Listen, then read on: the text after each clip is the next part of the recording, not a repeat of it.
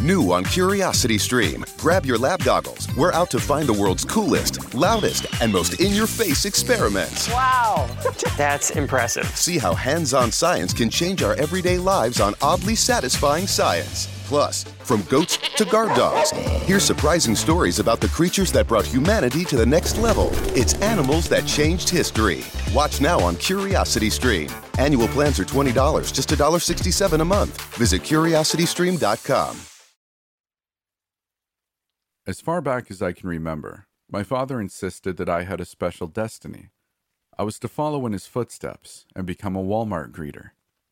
I remember one Friday evening, back when I was in kindergarten, when my father came home from a staff meeting. I ran up to him and asked, "How was work, Daddy?" His eyes lit up and he said, "I had the most amazing day at the most amazing job on the planet." Holding his blue Walmart vest in the crook of his arm, he gave me one of those effortless, one-armed wrap-around hugs that made me feel both warm and loved. In my mind, being a Walmart greeter was situated somewhere between F-14 fighter pilot and Ninja Turtle. It was a career steeped in mystery that promised untold adventure. My father never attempted to dispel this illusion, never said the job was demeaning, and never suggested that maybe better occupations existed. I had no reason to doubt him. I adored him with all my heart. The notion that my father would lie to me was an alien thought outside of the realm of possibility.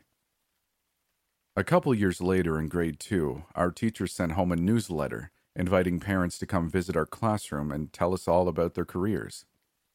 We heard from a nurse, a mechanic, and a plumber. After work one evening, I asked my dad if he wanted to speak to my class and tell them all about his career as a Walmart greeter. "Oh no," he said, shaking his head. "It is an immense responsibility that few can handle. Besides, if everyone had their dreams come true, it would no longer be special, right?" I was disappointed, but I understood.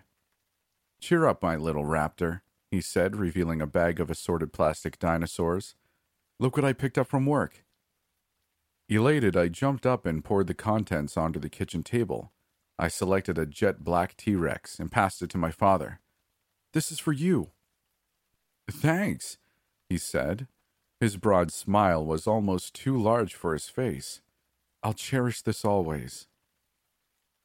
In grade 3, a new kid moved in down the street, a hellion named Colin.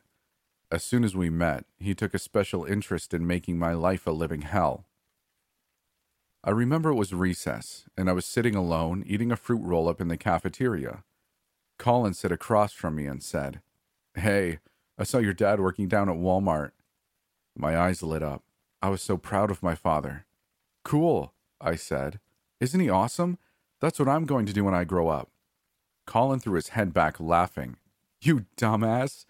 You're going to work at Walmart too? I guess retard runs in the family." He said it loud enough for the other kids to hear, and a couple of goons sidled up alongside Colin, smelling blood. I was mortified. This was the first time I had ever heard anyone criticize my dad's job. I had never questioned it before. Why would I? My father always assured me that he had the best job in the world. The bell rang before I could muster a reply.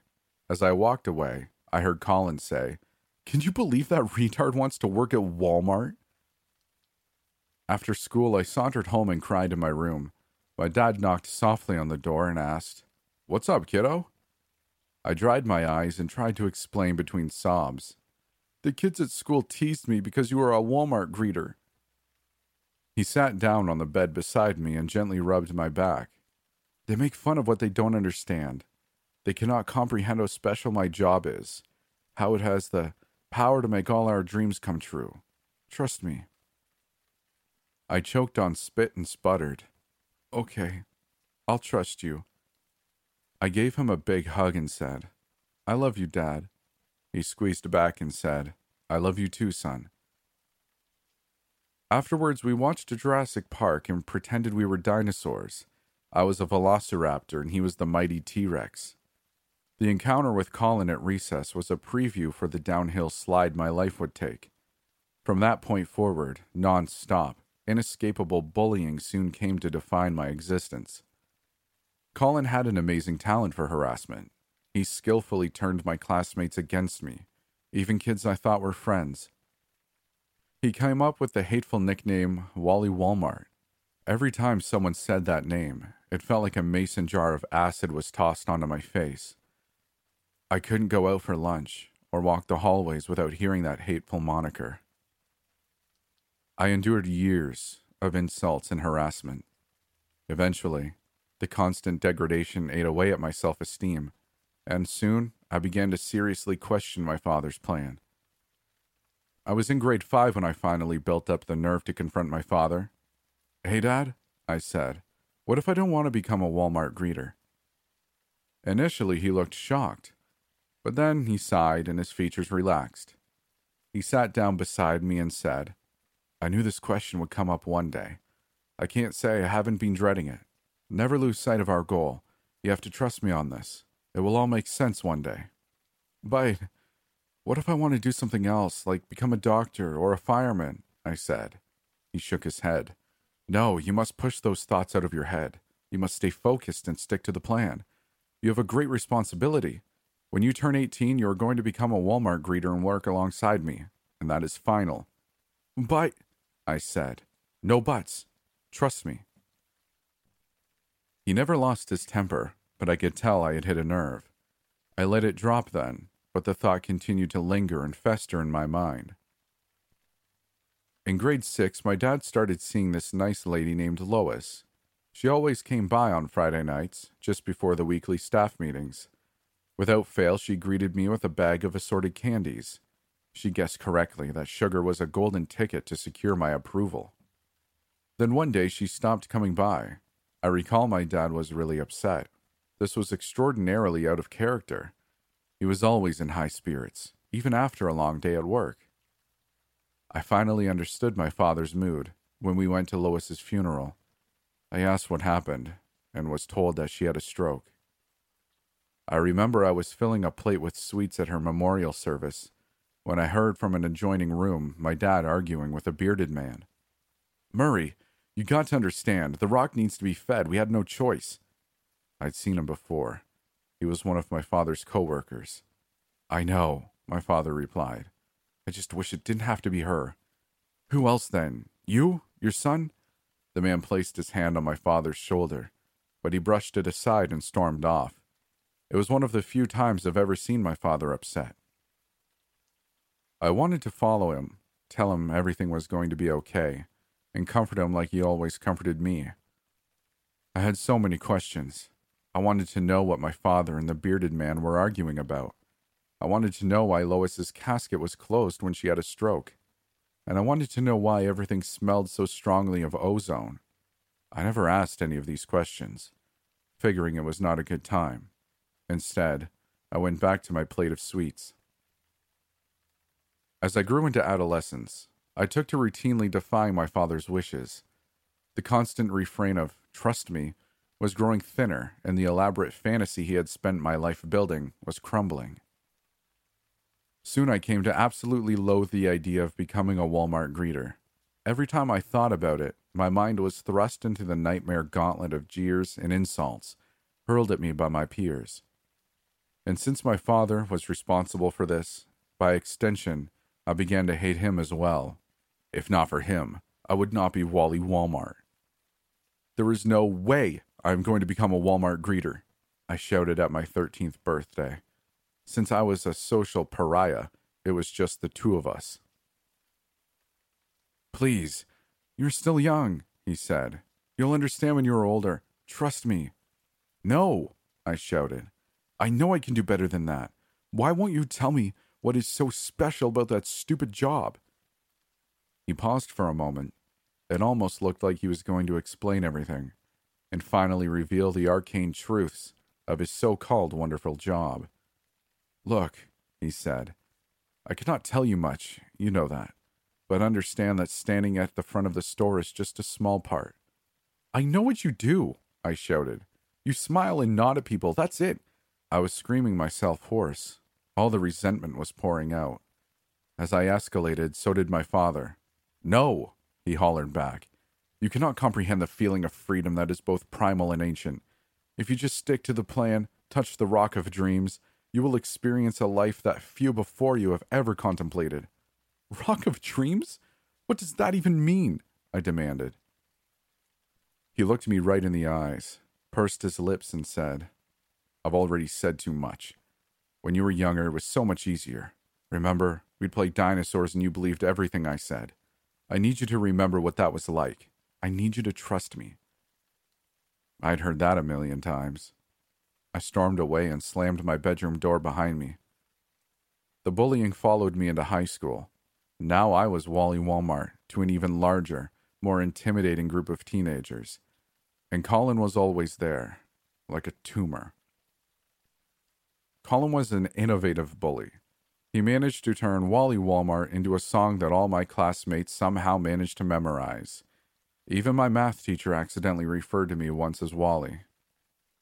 My mind went in directions so morbid that I surprised myself. Sitting in class, I daydreamed about all the unspeakably horrible things that I wanted to do to Colin. In biology, I remembered giving Colin a case of Ebola and watching as he bled out from every orifice. In math class, I fantasized stabbing him in the eye with the pointy end of a compass, then slitting his throat with a sharpened protractor. In gym class, I envisioned Colin being pummeled with dodgeballs, pleading for mercy, as all my tormentors turned on him. My favorite murder fantasy, one that I kept revisiting, involved me turning into a velociraptor and ripping Colin into tattered, bloody shreds. Imagining his agonized screams brought me a degree of peace that was wholly lacking in my life. I was in the middle of a fantastic death scenario when Colin brought me tumbling back to reality. Hey, Shitstain, he said. I saw your dad at Walmart again. He waved at me and I popped in the bird. What do you think about that? I tried to ignore him. I hated Colin so much, but I hated my father more for providing Colin with all his degrading ammunition. I was on the cusp of finishing high school when my father passed away.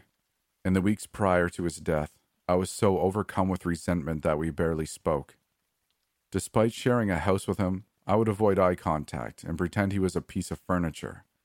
And on the few occasions we did speak, he would do his best to insinuate into the conversation my future as a Walmart greeter. Invariably, this would piss me off, and I would return to mentally erasing him from my reality. Then came the heart attack, and the time we had left together was counted in days. When I came to the hospital to visit him, I knew that it might be the last time we would ever speak. I was afraid he was going to bring up the job again, and that I would overreact. I did not want our last words together to be an argument. I trembled as I entered his hospital room. I saw that he was awake, and he tried sitting up, but the effort was too great. He settled back down heavily. I came closer and sat down beside him. He wheezed as he struggled to speak. I'm sorry, son. I know your life hasn't been easy, and I know a lot of that blame falls on my shoulders. He started coughing, and his whole body convulsed. He continued, I have held back on telling you the secrets of my job. I know you feel like I have been deceiving you, that for your whole life I have been defending a dead-end garbage job. I felt my blood rush, and I pursed my lips. He saw that I was becoming furious, and with the last bit of his energy, he raised his hand. I understand your rage, your fury. I just want you to know that, despite withholding information, I have never deceived you. The job is truly the key to unlocking your dreams. That was too much. I couldn't stand it anymore. Even now on his deathbed, he continued to reiterate the same crap. Without another word, I stormed out of the room. That was the last time I spoke with him. Later that day, he was struck by a second heart attack, the one that ended his life. Now without my father, I was alone. When I turned 18 a few months later, I felt lost. I had long taken for granted all the wonderful things my father did for me. He bought and prepared all our meals and provided a roof over my head. Most of all, he loved me, and despite my adolescent belligerence, I loved him too. I missed him dearly, and I regretted being such an unrepentant dickhead.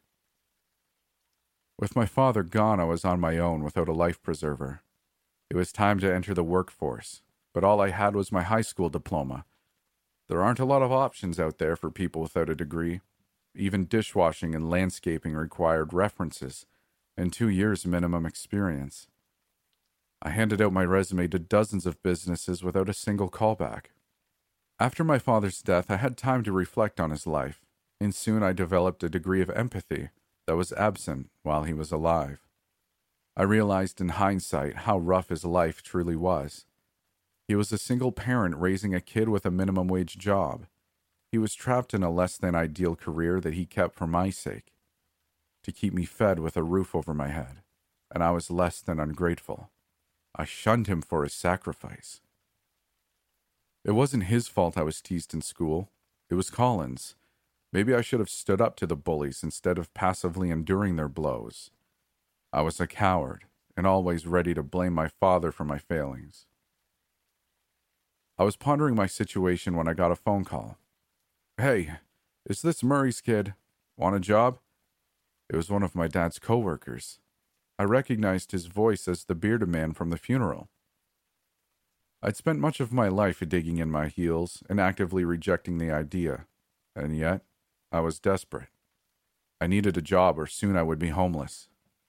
A part of me thought that maybe if I took this job, I could make amends to my father for the way I treated him. So I put aside years of pent-up loathing to become a Walmart greeter. On my first day, they gave me a name tag and a used uniform that smelled like new sweat and old milk. I was brought into a claustrophobic office and was forced to watch a dull training video. I felt like the narrator was talking down to me. Be polite to the customers, always smile, and try to make a non-hostile amount of eye contact. My new supervisor brought me to the staff room. He said he was giving me my father's old locker. I saw the name, Mari, still taped next to an old combination lock. Inside it was empty except for a jet black plastic Tyrannosaurus Rex. I didn't cry, but I wanted to. Then I was ushered towards the front automatic doors to finally commence my career as a Walmart greeter. And you know what? It was exactly how I thought it would be. I smiled and nodded at hundreds of disinterested people. There were no surprises. This is it, I wondered to myself. It was easy money, albeit extremely boring. Initially, I thought it wasn't so bad, but then Colin came in. "Hey, look who it is. It's freaking Wally Walmart. Like father, like son. Man, you're as pathetic as your old man." I have never been so instantly furious in my entire life. I wanted to strike him down with a volley of blows and stab him in the face with a dull steak knife. Instead, I did what the training video said. I smiled and nodded. He laughed and said, "Hang in there, numbnuts. You got a lifetime of smiling and nodding ahead of you." Oh man, this is fantastic. I was worried that after graduation I'd never see you again. Now I can visit you every day. I'll tell everyone that Wally Walmart has a job at Walmart. He grabbed a handcart, and I heard him cackling as he disappeared into the bowels of the store. By the end of the day, I was a wreck. All my suspicions were confirmed. The job sucked. There was nothing magical about it. My dreams were not coming true. Part of me still hoped that maybe my dad was right. Maybe there was some aspect to this job that was extraordinary. But then Colin's crap-eating grin intruded, and I felt nothing but shame. I was about to head home when one of the other greeters stopped me. "Hey, where are you going? You're going to miss the staff meeting." It was the bearded man. "Why, okay, yeah, sure," I said. I was seriously contemplating not showing up the next day, but I was too fatigued to offer any resistance when he gave me a nudge outside. In the parking lot, we found a lineup of a dozen people in Walmart vests climbing onto an old-school bus. The bearded man hollered, "Hey, everyone, this is Mari's kid." Everyone's eyes lit up. One of the greeters said, "You're in for a hell of a night, son." And another said, "We sure miss your father, but don't worry. You'll see him again soon." I didn't know what that meant. I was confused and tired and offered no resistance to being ushered onto the bus. As the bus drove us further out of town, my curiosity began to grow. I wondered where we were going and why everyone was so excited. Moreover, why wasn't the staff meeting back at Walmart in the clearly marked staff room? Soon the bus turned onto a winding dirt road and skirted around a dense forest. I asked the person sitting beside me, "What are we doing here?" They laughed and said, "We are going to make our dreams come true." I didn't push further. I felt nervousness flutter inside my chest. Soon we neared a large gate that swung open, allowed the bus to enter. We traveled through a dense corridor of foliage. Finally, the bus stopped and everyone poured out. I hesitantly stepped out of the bus and scanned my surroundings. I was surprised to find that we were in the middle of an open meadow with no buildings to be seen, just an impenetrable wall of trees.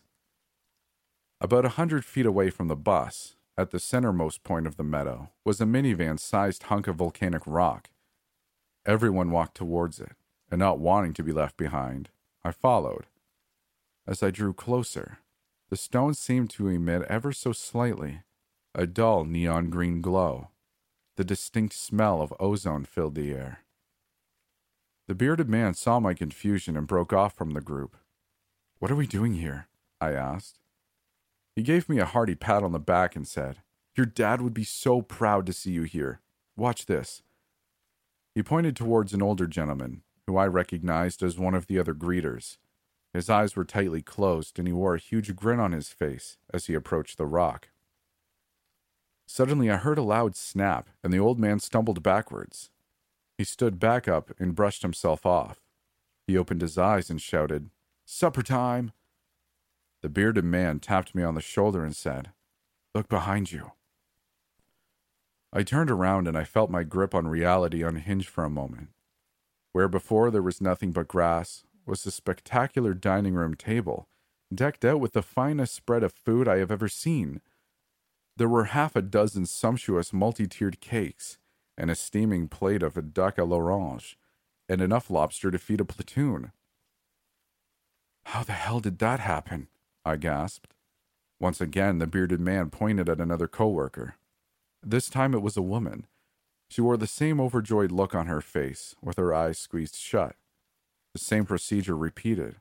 When she touched the rock, there was a loud snap and she fell backwards. Then, seemingly out of nowhere, an older gentleman appeared. I didn't recognize him as a coworker, and he was not with the original group.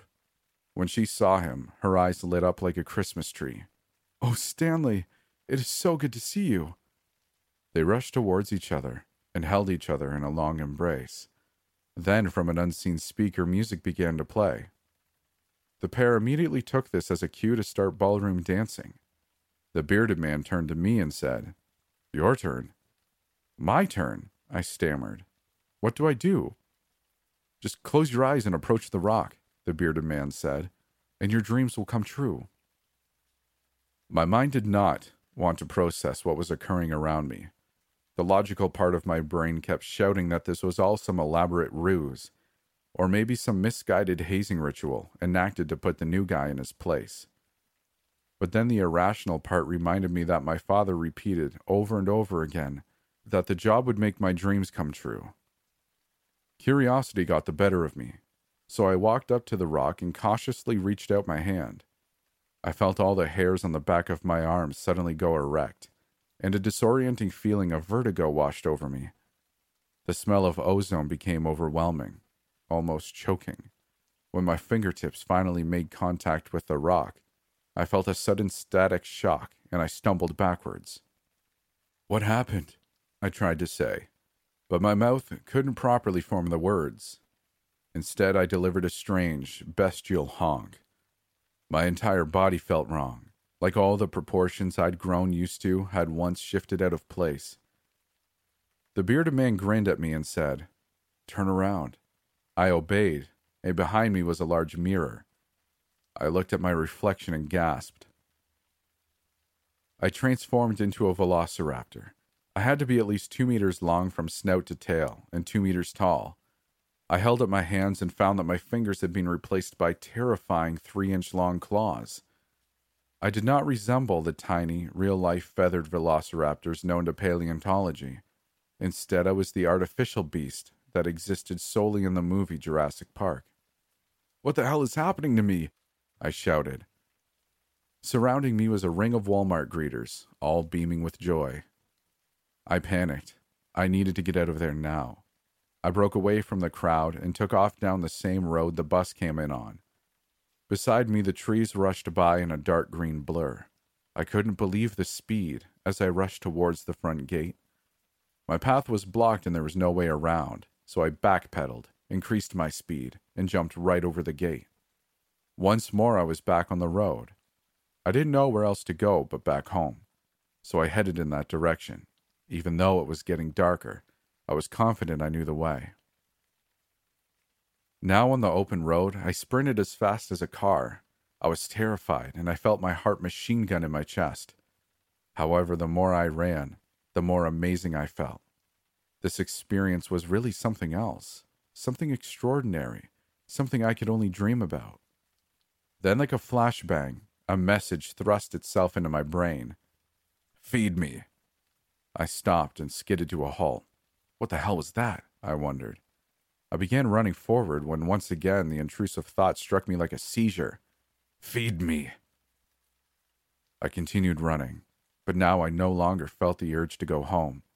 Instead, overwhelmingly, some internal drive compelled me to make a detour to Colin's house. Soon I was in the alley that ran adjacent to Colin's home. I hid myself in a row of hedges and peered into his backyard.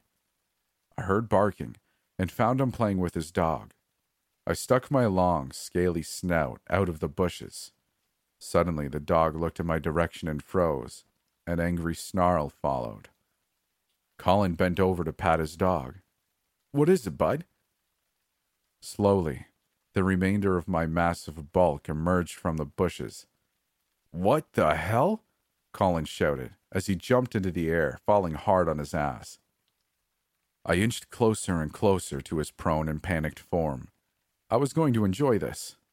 I raised my weaponized claws and saw terror blanket Colin's face. It was the most beautiful thing I'd seen in my life. Then I tore him to shreds as his dog barked helplessly. I realized I was covered head to claw in Colin's blood. Bringing all this gore home would be a terrible idea, so I ran back to the woods. I found the gate and once more leapt over it and made my way towards the rock. For years I dreamed of all the horrible things I would do to Colin. I should have felt ashamed of what I had done, but I didn't. The intrusive message of "feed me" was gone, and now I felt an overwhelming sensation of pleasure and satiety. As I approached the rock, I was greeted by a round of applause. "You did it!" the bearded man shouted. "The rock is satisfied and will not need to feed for a few more years." He patted me on my long lizard back. "You've got a promising career as a Walmart greeter." Previously, that thought would have sent me into an apoplectic rage, but now everything was different. Now I felt pride. The bearded man had one more thing to say. "There is someone here to see you." I looked behind him and saw towering over us a life-sized, jet-black Tyrannosaurus Rex wearing a gigantic blue Walmart vest. "Dad, is that you?"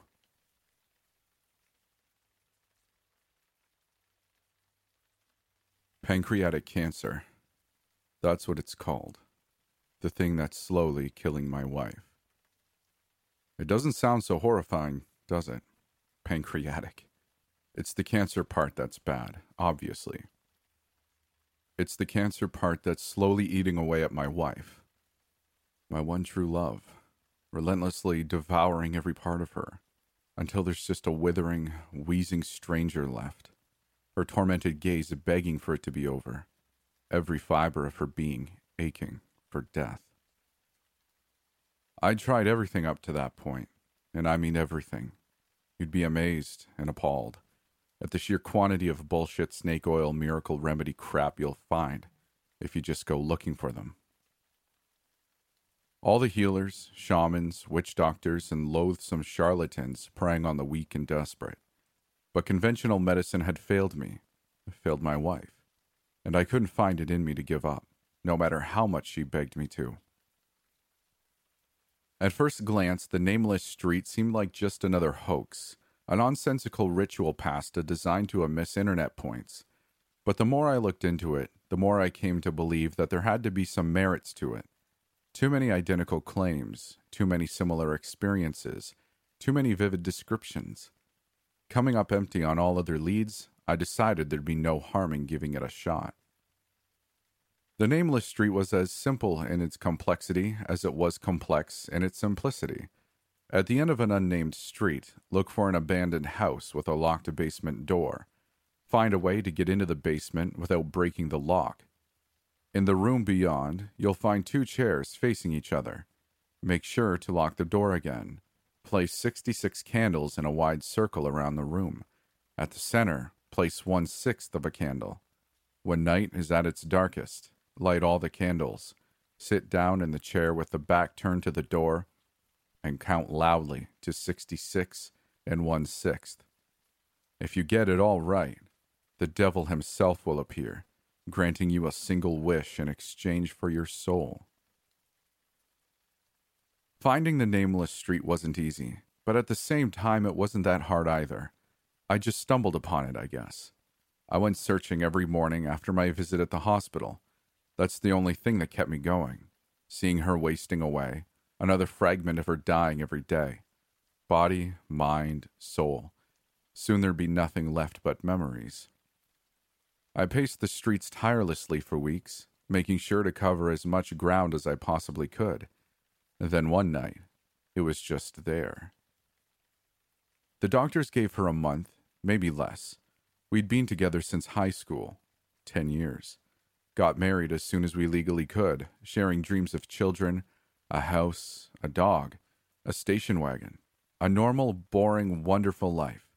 We were going to grow old together, die together, locked in an unbreakable embrace, exhaling our last breath at the exact same moment.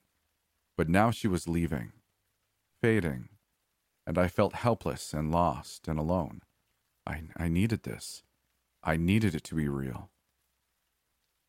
It was just like I imagined, a harrowing house at the end of the street, all the windows smashed in, front door missing, exterior graying and faded. A faint smell of urine lingered inside, and the walls were all covered in tasteless graffiti. I didn't care to inspect the house itself. I was there for one thing. I descended the ramshackle stairs leading down to a surprisingly sturdy-looking wooden door and gave the handle a try. Locked. This was the place. When I wasn't at the hospital, Stan was. I didn't even have to convince him.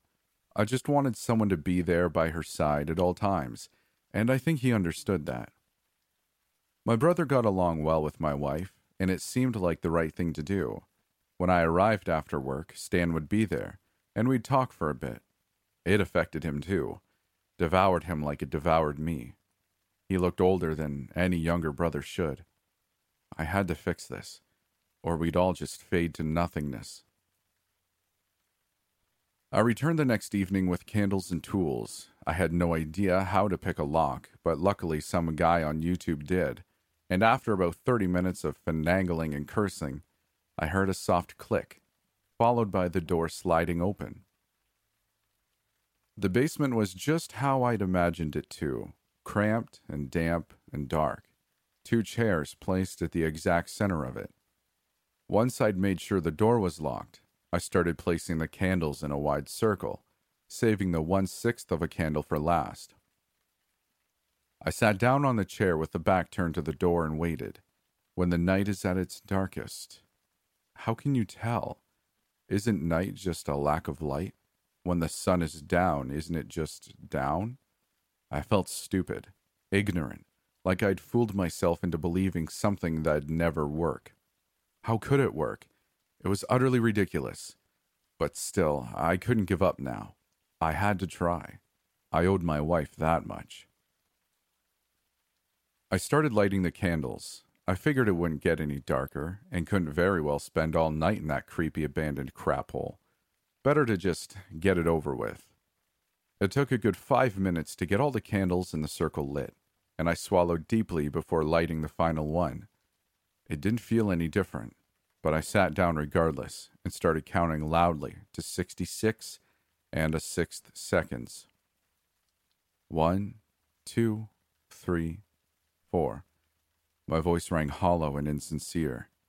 I glanced around anxiously while counting, but save for the dancing shadows cast by the flickering candles, there was nothing. 33, 34, 35.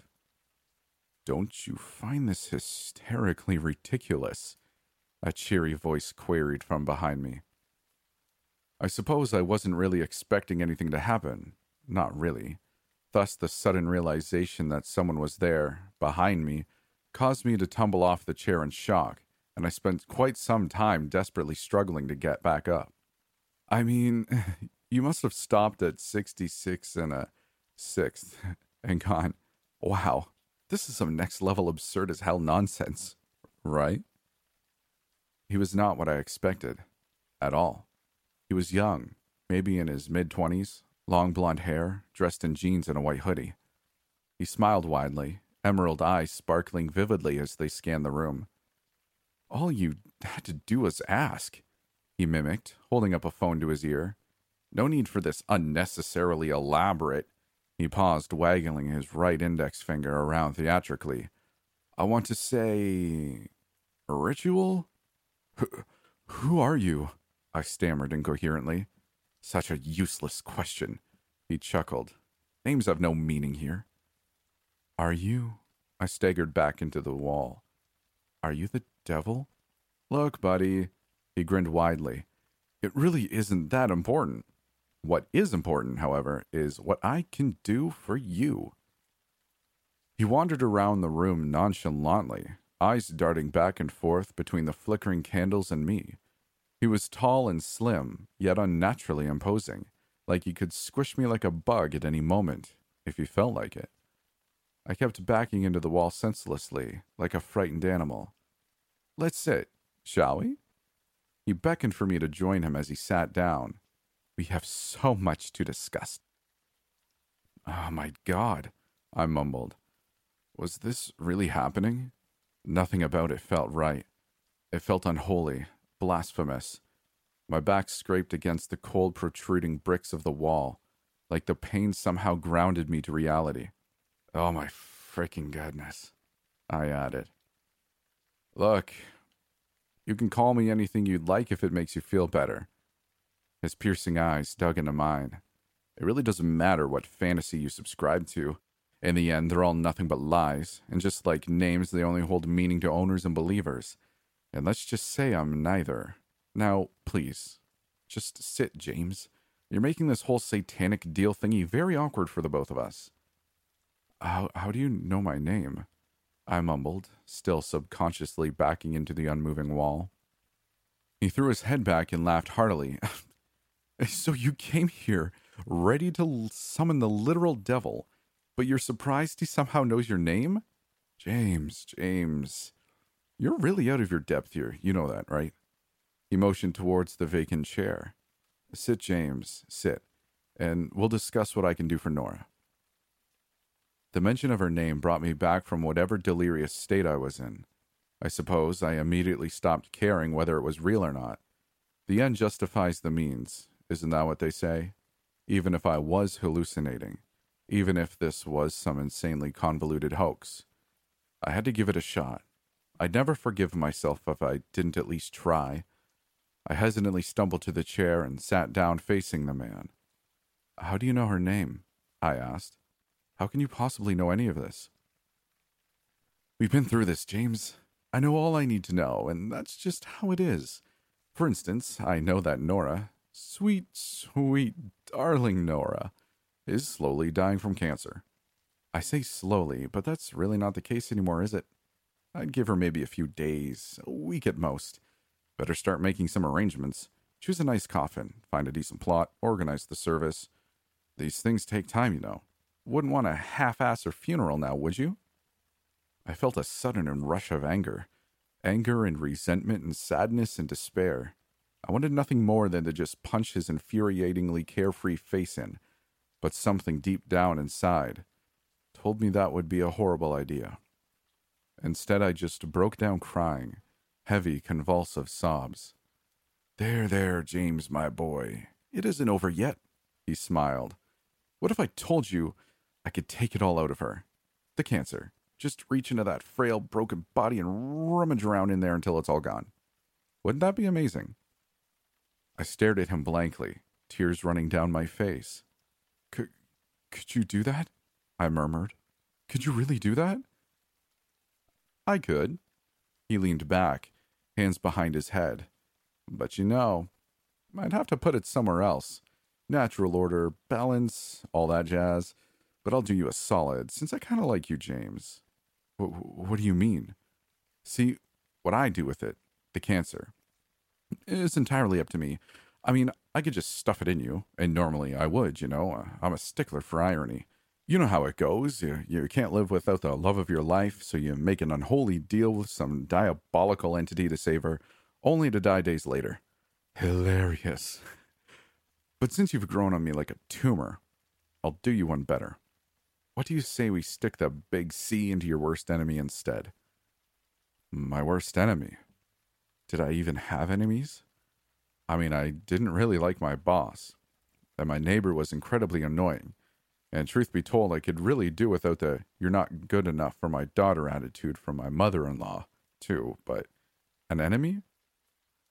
I suppose my coworker Eric was the closest thing I had to an enemy. He was demeaning and malicious, always going out of his way to make me look bad.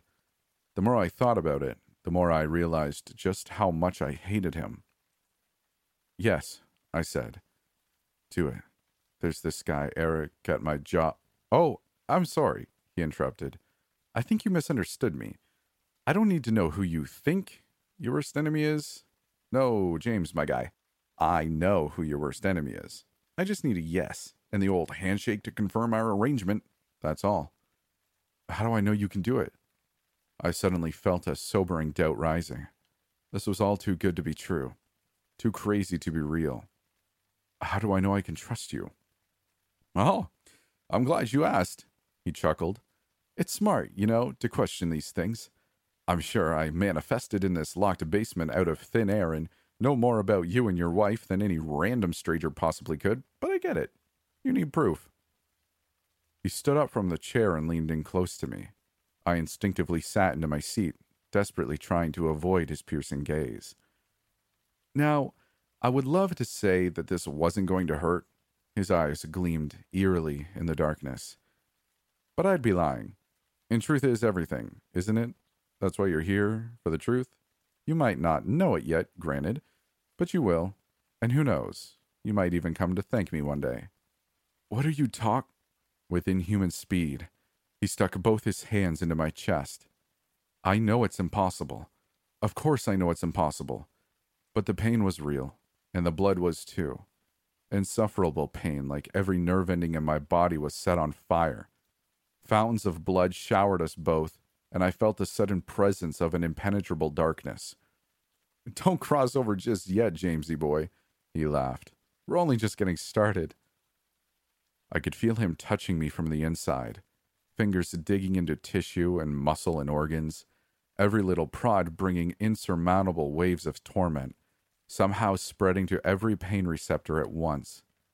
I couldn't breathe, so I couldn't scream, but I imagine every synapse in my body lighting up simultaneously to form a hysterical howl. Ah, he licked his lips. There we go, just the suckers we were looking for. They can be a handful, let me tell you, and all this blood makes it hard, too, Takes practice. With a forceful yank, he pulled his hands back, leaving behind a gaping hole in my chest. I should be dead, I thought as I stared into the mangled depths of my own body. I was convulsing uncontrollably in spasming seizures, but I still managed to get a long, good look at what he was proudly holding in his blood-dripping hands.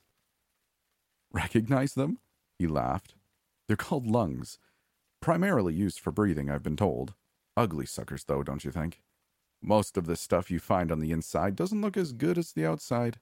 I guess there's some meaning to it, aesthetics and such. He waved them around playfully, blood squirting everywhere. Every muscle in my body was spasming violently now, and I felt my mind starting to slip, overwhelmed by the unimaginable pain. I'm going to die, I thought. This is it. This is where they'll find me. But just as the alluring darkness was about to overcome me, I was brought back by his cheery voice. So, does that do it? He asked, his mouth now inches from my ear. Are you convinced? Do we have an agreement? I tried my best to nod, but I'm not sure you could easily discern the voluntary movements from the involuntary anymore.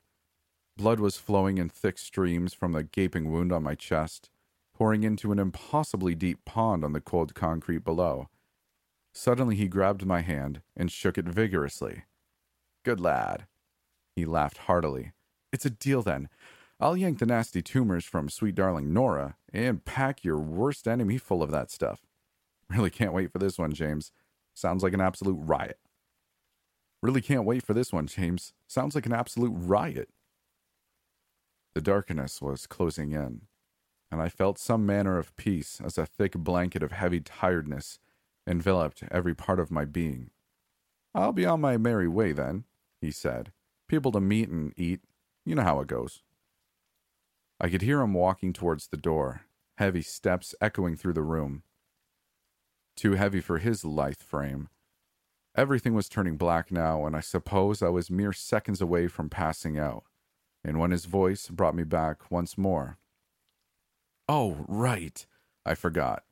He chuckled. You probably need these. Mind-numbing pain shot through my body as he pushed his hands into the wound again, brutally rummaging around in there for what felt like ages. Then, with a sudden yank, he was out again. There you go, he said. Good as new. Keep those suckers clean now, you hear? Stay away from cigarettes and huffing asbestos. He laughed. Anyway, I'll be seeing you, James. I have a feeling we'll talk again real soon. And with that, he was gone. I was left slumped over my chair, wheezing and spasming for minutes, before realizing I was completely fine. I refused to believe it at first. I examined my chest thoroughly, every inch of it, then turned my attention to the floor. Not a drop of blood, not so much as a paper cut on my chest. It was like it had never happened. But it did, didn't it? The pain was so real, so horribly, gruesomely real. Minutes of excruciating torture that felt like years, and then nothing? I didn't stick around to question what had happened. I got out of that basement in a panicky haze and never looked back.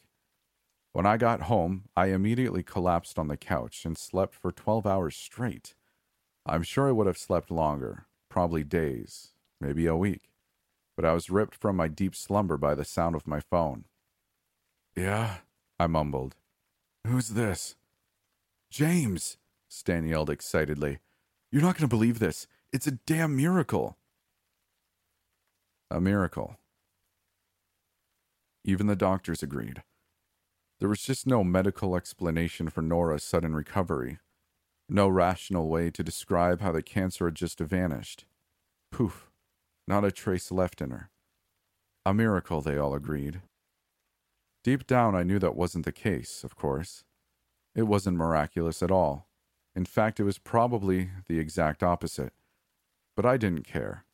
I was just so happy she was still here, still alive, still breathing.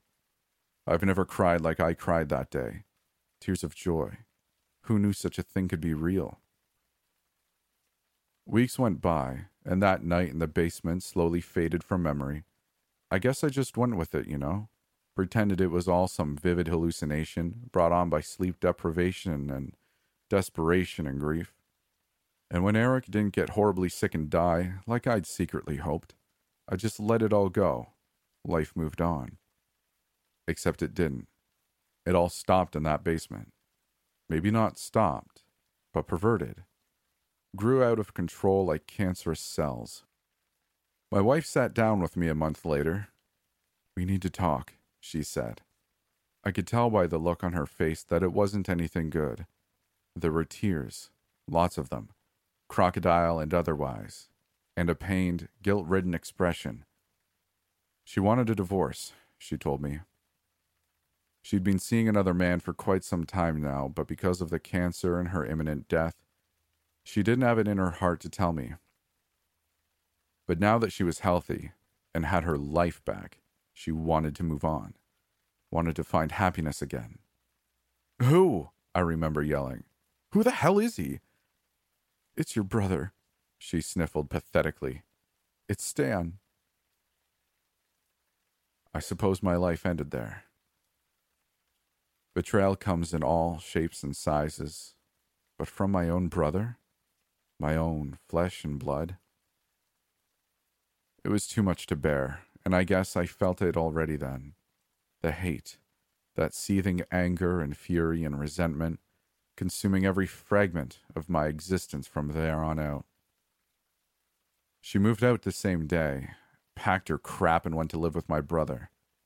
I sat in the darkness of my trashed living room for days, fueled and fed by nothing but babbling detestation and loathing and hatred. I wanted to burn him alive, nail him to the wall, dig out his eyes with a rusty knife. He was already dead to me, but I wanted him dead to the world too. My worst enemy. And then, like clockwork, he got diagnosed with cancer. Pancreatic. Such a beautiful word. Rolls right off the tip of your tongue. Pancreatic. Instant and terminal. My brother died days after they first caught it. It spread faster than anything they'd ever seen, they told me. A reverse miracle of sorts. I cried no tears at the funeral. I don't think I'll ever cry again. Nora couldn't deal with his death. Her sudden recovery followed by the hope of a new life with a new love, smothered instantly by cruel, hideous irony. She hung herself in Stan's garage a week later. I tried to cry at her funeral, I really did, but it was all empty, hollow and void, a soulless husk. There was this moment, after they lowered her coffin, a brief second of serene silence. No birds, no grieving masses, no wind, just a perfect moment of tranquility. I could hear him clearly then, in the back of my mind, a cheery chuckle, a hearty laugh. I have a feeling we'll talk again real soon. Just like the uncontrollable growth of abnormal cells, the amassing sum of my sins spread to cover every aspect of my existence. There is no miracle, reverse or otherwise, waiting for me at the end of the line. There is no light at the end of the tunnel. There is no end to the tunnel. There is no end. As I stare into the fathomless depths of my empty void soul, I can only nod and agree. Real soon.